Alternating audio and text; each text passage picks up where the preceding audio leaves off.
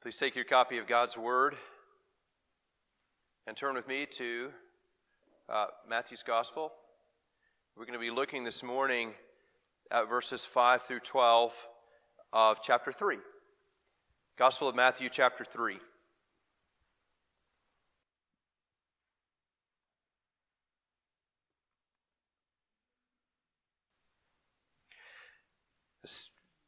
Danny maybe think about as he's praying and thanking the Lord for the invention of heat. The church I came from was built in 1830, and it was a clapboard building, shotgun style, and it began really as just a single room. And in the beginning, in the early days, the ladies would sit on one side, and the men would sit on the other side. And evidently this carried on until the single young men became a little older and intermingling became important. But it was interesting because just to think about some of the things that our forefathers did to go to worship. But they had a single wood-burning stove in the building, and it had a pipe that ran to the back, so the ladies got the heat first, so the men endured. Oftentimes you'll see pictures of the reformers with a hat on their head, which they would wear, especially during preaching, because they didn't have heat. But they continue to worship the Lord faithfully, and so we do thank Him that He's made it a bit more comfortable. I'm going to make you a little uncomfortable, I hope, this morning. We're going to talk about repentance. But let's give our attention, first of all, to the reading of God's Word, which we do as an act of worship. Let's hear now His Word beginning in verse 1 of Matthew chapter 3. In those days, John the Baptist came preaching in the wilderness of Judea, "Repent, for the kingdom of heaven is at hand. For this is he who was spoken of by the prophet Isaiah when he said, the voice of one crying in the wilderness, prepare the way of the Lord, make His paths straight." Now, John wore a garment of camel's hair and a leather belt around his waist, and his food was locusts and wild honey. Then Jerusalem and all Judea and all the region about the Jordan were going out to him, and they were baptized by him in the river Jordan, confessing their sins. But when he saw many of the Pharisees and Sadducees coming to his baptism, he said to them, "You brood of vipers, who warned you to flee from the wrath to come? Bear fruit in keeping with repentance. And do not presume to say to yourselves, 'We have Abraham as our father,' for I tell you, God is able from these stones to raise up children for Abraham. Even now, the axe is laid to the root of the trees. Every tree, therefore, that does not bear good fruit is cut down and thrown into the fire. I baptize you with water for repentance, but he who is coming after me is mightier than I, whose sandals I am not worthy to carry. He will baptize you with the Holy Spirit and fire. His winnowing fork is in his hand, and he will clear his threshing floor and gather his wheat into his barn, but the chaff he will burn with unquenchable fire." Thus far the reading of God's holy and inerrant word. Please pray with me. Our Lord and God, this is your word, not mine. We ask, therefore, that you would bless us in the hearing of its reading and also in the preaching of it. Lord, drive these truths into our hearts, that we might be a people who walk faithfully with you. We pray in Christ's name. Amen. Allow me to remind you that this part of Matthew's gospel is a preface. So he's not really getting to the meat of the gospel. This is the introductory material. And that doesn't mean that you get to skip over it. You don't get to clep out of this part of Matthew's gospel. It's extremely important because in the preface, which is going to continue into chapter 4, verse 17, in this part, what Matthew's doing is he is setting down some points. In some sense, the whole proposition is here. Matthew's telling you, I'm going to argue for something. And the something that he's going to argue for is the person of Jesus Christ and how the work of Christ, which begins in chapter 4, verse 18, bears out that He is this person. Matthew begins kind of simply. He says Jesus is a Davidic king. Very simply, here are his letters of patents. Here is his Ancestry.com paperwork. He comes from David. He's a Davidic king. We learn that he didn't inherit the corruption of Adam. So he descends from David, but there's one very important distinction. He isn't corrupt like David was. He was worshipped by foreign kings. Kings of the East came and demonstrated his worth and his value, that he is a king of kings. He was persecuted by a domestic king, worshipped by foreigners, persecuted by one who was at home. And he was protected from death as an infant. At his most precarious spot in life, when he was most vulnerable to death, his life was preserved. And the man with the most authority, the most power to put him to death, could not. That's going to become very important, isn't it, when we get to the end? And he does die. Now, Matthew is turning our attention. He's saying, okay, I've put these things before you. He is a Davidic king. He descends from David, right? There's certain rights, some certain entitlements that come along with that. Not only is he a Davidic king, but he is one who is foretold in the prophet Isaiah. And it's very important because the point that Matthew's making there, when Jesus is the one that John announces, the one that John announces according to Isaiah 40 is not just a king, it's not just a redeemer. The one who comes after the forerunner is himself God. That's what Matthew is doing in this preface. He's saying to you, I'm laying out my proposition. I'm not just writing a biography of a man. He is arguing for these points, that the one who comes after John is a Davidic king who deserves your worship, who is himself God. You see, and so now as we go forward in Matthew's gospel, there are some certain things that Matthew has to do. He has to prove it.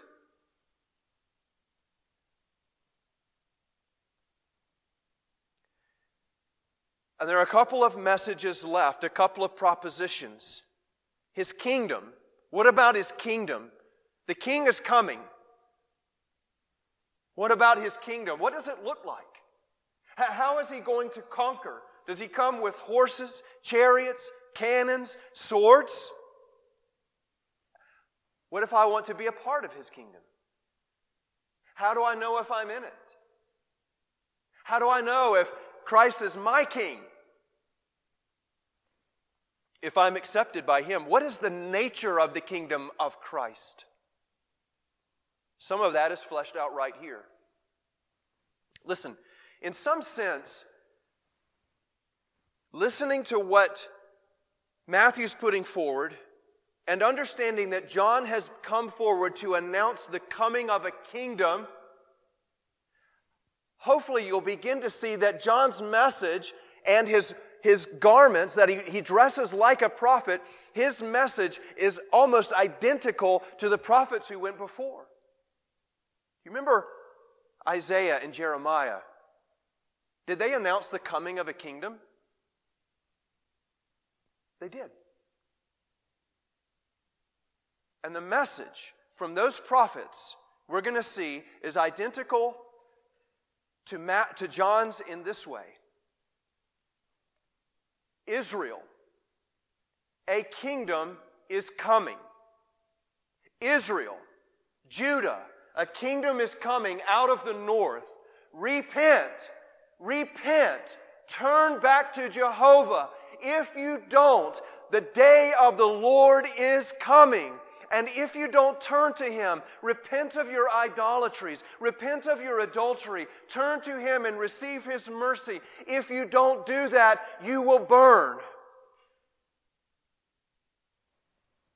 Now John, he comes forward with the same message, but a different kingdom. A kingdom is coming upon you. Repent now and be relieved of the consequence of impending judgment. That is John's message. There's a message to those here who repent and to those who don't. To those who repent, those of you who repent and are repenting, John would say to you through Christ, rest in the comfort of the Lord. Your salvation is at hand. To those who resist and who won't repent, rest assured in this, that your doom is imminent. Those who have repented of their sins may rest in knowing that their salvation is at hand. But those who trust in any other thing must rest assured their doom is imminent. Notice first of all from the text that if you have repented, you can rest in knowing that your salvation is at hand. We'll pick up here in verse 5.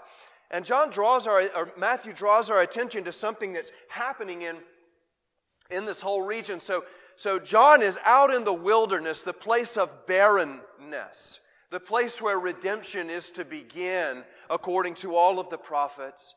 And his message is starting to sort of trickle out in and amongst the region so that, what's happening?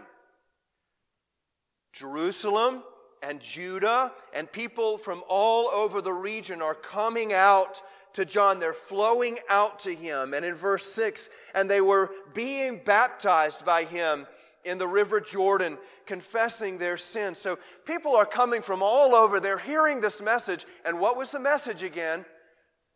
Repent, for the kingdom of heaven is at hand. It is near at hand. They're hearing this message, and God is bringing them out to John to be baptized.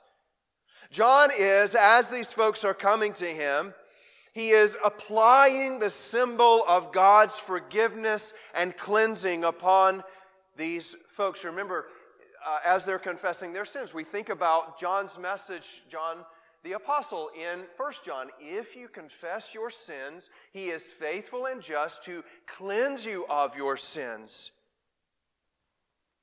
and to forgive you from all unrighteousness. Well, these people are coming out to John, having heard this preliminary message from him, and they're being baptized in the Jordan River. There's an important observation for us to make here, because we can take this nowhere and say, well, John's baptism has nothing to do with us. Or we can take it too far and say, look, this is the form of Christian baptism. And so as we think about John's baptism, as these folks are confessing their sins, I want you to notice that there's a couple of ways that John's baptism is not like ours, and there are some ways that John's baptism is like ours. One, as people are coming out to John's baptism, notice that it's, as far as we can tell, only adult converts. How can we tell that? Well, they're confessing their sins. They're doing something. And therefore, John, as they are confessing their sins, is baptizing them, as it were. But we also ought to notice a certain thing. There's a way in which it's not normative for us, also because there were those who were baptized by John who had to be rebaptized. Several places in the book of Acts in which those who had only known John's baptism had to receive a Christian baptism into Christ. Another way that it isn't normative for us is that you have to remember as you read through John's gospel that the requirements of the ceremonial law have not gone away yet. So these folks who are being baptized in the Jordan still have to observe the requirements of the ceremonial law. They still have to offer sacrifices. They go to the temple, and etc. There has not yet been a transition to the new covenant. So we don't look to John's baptism and say, okay, here are all the things that we ought to be doing in a Christian baptism. But you also notice that there are certain things about John's baptism that are like our baptism. One, baptism was with water. Verse 11, I baptize you with water. Baptism, as given by the Lord, then, is properly to be done with water. We don't do it with Coca-Cola or anything else. We do it with water. This is something that we observe in all of the sacraments. When we faithfully follow what the sacraments are, we do exactly what the Lord has given us. I had a professor in seminary who said, why do we drink wine instead of having peanut butter sandwiches and milk to observe the Lord's table? And many of us sitting in class would go through and we say, well, wine properly symbolizes the blood of Christ, and we would give all these elaborate reasons, and then he would say, is that it? Yes, those are our reasons. He'd say, let me make it simple. Jesus commanded wine. In baptism, it's water. We use water simply because that's what the Lord has commanded. That's what John uses. And so we still use water in our baptism. That's appropriate. But also notice here that baptism is reflective of the promise of God. These people are coming out to John. They're confessing their sins to him, the very inmost aspect of repentance. And in response to that, they're being baptized. Reflecting to them the promise of God. Here from Ezekiel chapter 36, verses 26 to 27, we find these words referring to the new covenant of the Lord, in which He's going to put within them a new heart, a new spirit. He's going to pour out His Spirit upon them. And we read these words, and I will give you a new heart, and a new spirit I will put within you, and I will remove the heart of stone from your flesh, and give you a heart of flesh, and I will put my spirit within you, and cause you to walk in my statutes, and be careful to obey my rules. But he says there, in verse 25, going back up, I will sprinkle clean water on you, and you shall be clean from all your uncleanness. So we see that these two elements, these simple elements which are going to be expanded after Christ's ascension, are there. Baptism is with water, and it is reflective of the promise of God, not the faith of the individual. That baptism reflects God's promise to cleanse and to renew. It is an act of God. I want you to notice this,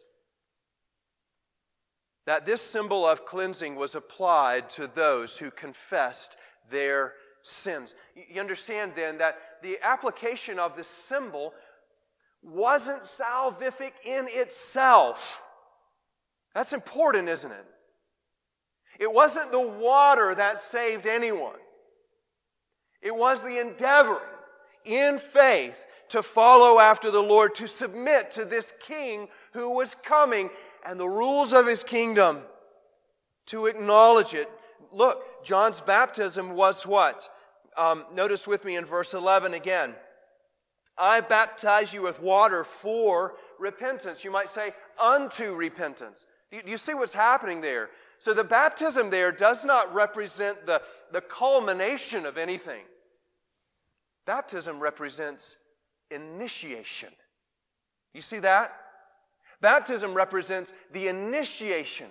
That's why the Lord Jesus in Matthew chapter 18 would say, "Go therefore, making disciples by baptizing them." That's the introduction.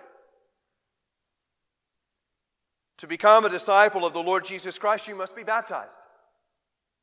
You must receive this symbol as the beginning, the initiation of your life with Him. The beginning of life with Christ, then we understand, is represented in baptism. It's not a singular event. It is something that continues on in my life. Therefore, John could say in his message, remember from last week, it's not repent. Come on, guys. This is what you have to do. Let's get it over with and go on. Remember what John said. His command is in the present tense. Be repenting. And then in verse 8 here, he says to us what? Bear fruit in keeping with repentance. These are not culmination. This is not an opportunity they're not coming out to John saying, you know what, I want to put my stake in the ground and say it's done. But what they're saying is they're being initiated into the kingdom of the Lord. Representing that they will go on endeavoring to keep on repenting, acknowledging their sins before the Lord. When you were baptized, that was the beginning of your life with Christ. The beginning of it. And so we say in our confession that my work is to go on improving my baptism. I want to go on growing in my knowledge of the truth. Especially, listen, growing in my knowledge of myself. That's hard. That's hard. I don't want to go down into the ugly places, but you've got to. You've got to. Or you will not go on repenting. You will grow into a point where you become thorny and hard, and you'll say, I've done it. You'll start comparing yourself to other people and say, I'm better than them. The hell is reserved for those folks, not me. But John says to you, go on repenting. This is your badge of citizenship. Now, another thing that you ought to notice about this as we think about this repentance and our hope, all of this is done through the grace of Christ. Do you see that? The fact that I must go on repenting signals something to me. That I will never, ever reach a spot in my life where I can look in the mirror and say, you know what? You're good enough. It is signaling to you that every day you will look at yourself in the mirror and you will say to yourself, but for the grace of God. Do you know that even your repentance is imperfect? That even your repentance is not acceptable to the Lord? That even your repentance must be perfected by the blood of the Lord Jesus Christ? He paid for your imperfect repentance.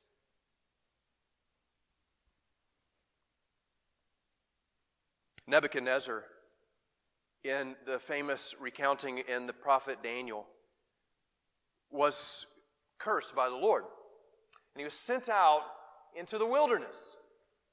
We read about Nebuchadnezzar in Daniel chapter 4, a very interesting parallel to our circumstance.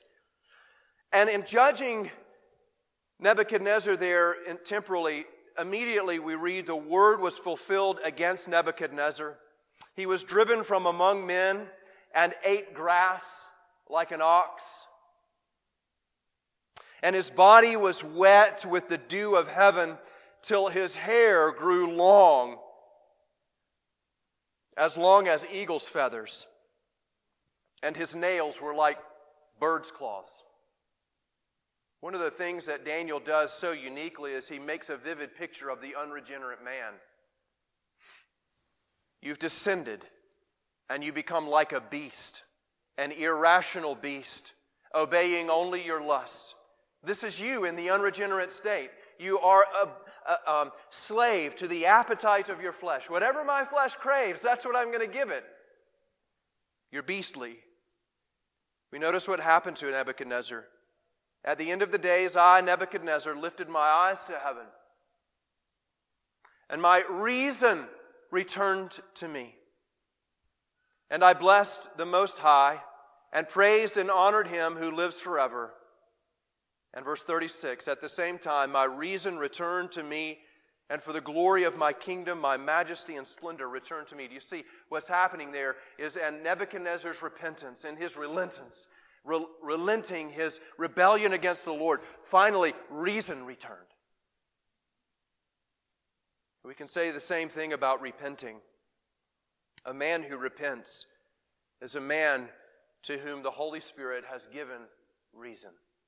You're not reasoning against God. You're only really reasoning when you acknowledge Him.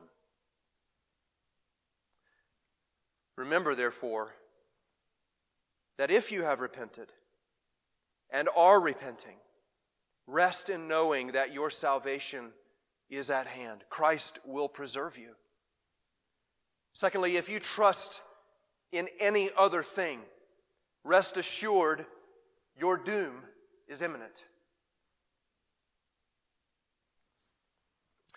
Matthew turns our attention, going back to Matthew 3, he turns our attention to two groups who approached John.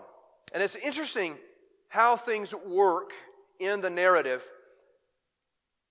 The first time that Jesus cast out a demon was in the synagogue. And here the first people who initiate conflict with John are religious leaders. The first group is the Pharisees. They are a sect that developed in the intertestamental period. In other words, when the prophets were silent, these religious groups grew up. They considered themselves to be purists. They were the pure followers of the law. And this was reflected in their behavior. Not only would they not associate with anyone who was not a pure Jew, but they wouldn't associate with even the Jews who didn't follow the law in their view entirely. Now, here's one of the things that you need to put in the back of your mind right now. The Pharisees are not representatives of the Mosaic law. Many Christians make that error. They are separatists. They are the ones who have come out. They consider themselves to be the purists. They oppose the adoption of any secular thinking. If it's Greek, we don't want to have anything to do with it. We are Jews, and we are the highest Jews. So they would not eat or identify even with other Jews. They considered themselves above and aloof. One commentator says they tried hard not to become contaminated or defiled by associating with anyone or anything that would render them ceremonially unclean. That is, except what? Their own impure hearts. The second group is the Sadducees, and very simply, the Sadducees were the ones who will become known as those who deny the resurrection. This life is all there is. If you adopt that mentality, you are a Sadducee. Each group reflects those who deeply desire to find sufficiency within themselves. They cannot bring themselves to acknowledge sin. You know what? I'm good enough. I'm smart enough. People like me. But they are men, both who are defiled and who are defiling, Jesus will say in Matthew 16:6. Notice in verse 9,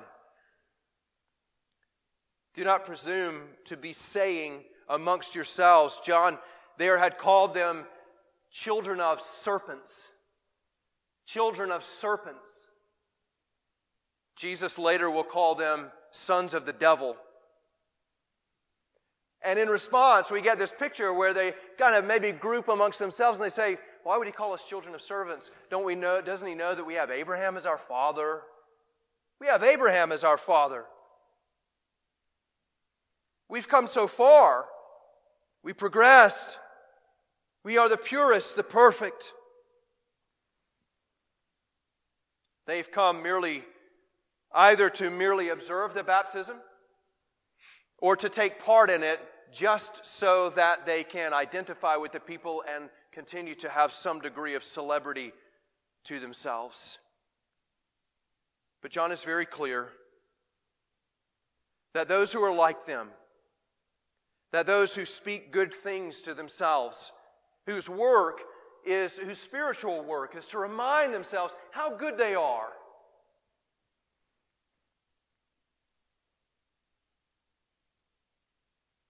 in a very dangerous position. Let's notice lastly here, John is introducing Christ. And thirdly, we see then that Jesus, in the end, will sort the converted from the unconverted in the last days. We know that, do you see what's happening? John has come to tell us that Jesus is coming. He's the one who's mightier than I. He's God Himself. I can't even carry His sandals, he says. Do you see how John's perspective changes from what is about to happen immediately to what is going to happen in the future, in the indeterminate future? John, look what he says. His winnowing fork is in His hand. And He will clear His threshing floor and gather His wheat into, the ESV says, the barn. It is His barn. But the chaff He will burn with unquenchable fire. And so as we think about this, I am pressing upon you. John, Matthew is pressing upon you. You must do this, and you must do it now. You see, Matthew's writing after the ascension of Christ, and he's looking at all of those who would come behind and read his gospel, and he's saying, John is pointing to the imminent coming of Christ in His baptism, in His ministry on earth. But you need to identify in John's words that he's not talking just about the first coming, but he's talking about the second coming. Christ is coming. Do you see the imminence? Look at it. Where is the winnowing fork? It's not sitting next to the throne. He's not reaching down to take it up. Where is it? It's in His hand.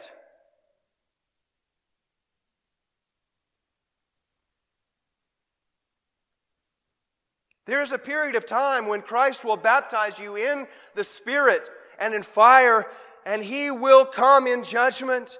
We know that Jesus Himself will lead the judgment. Do you know that? 2 Thessalonians chapter 1 reminds us that Christ will come with a shout, with a command to His angels. It's time to gather. Christ will command the commencement of judgment. We also learn from John this judgment is imminent. It is not something that we should sit back and say, oh, I know it's coming one day and it'll be a whole tribulation time and don't they have to rebuild this temple and all these things. John says, no. The next thing that's going to happen is Christ will appear. Do you see that? The next thing. Today is the day.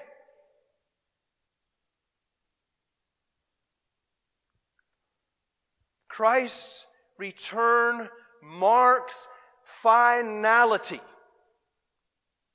Not the beginning of anything. The end. The separation of the wheat and chaff are one work of Christ. I'll read to you from John 5, 28 to 29. Jesus is speaking here and He says, do not marvel at this. For an hour is coming when all who are in the tombs, all who are in the tombs will hear His voice and come out. those who have done good to the resurrection of life, and those who have done evil to the resurrection of judgment. One event. And John is telling us, Matthew is telling us, he's telling you, he's looking at you, and he is saying, if you think that this is something you can handle tomorrow, do not deceive yourself.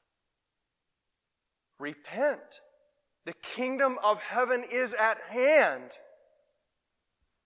Right now, in this moment, everything has to be stripped away. You must recognize the impending doom that awaits you if you will not be turning from your wickedness, if you will not be confessing your sins to the Lord and be receiving His forgiveness. Often, the mythical character of death is depicted with what in his hand? A sickle. He's the one who comes with the sickle. But you and I know that it is Christ who now has the sickle in His hand and is in a moment ready to start the harvest. Will you be gathered into His storehouse, having trusted Him, having repented? Or will you be thrown with the chaff into the unquenchable fire? Let's pray.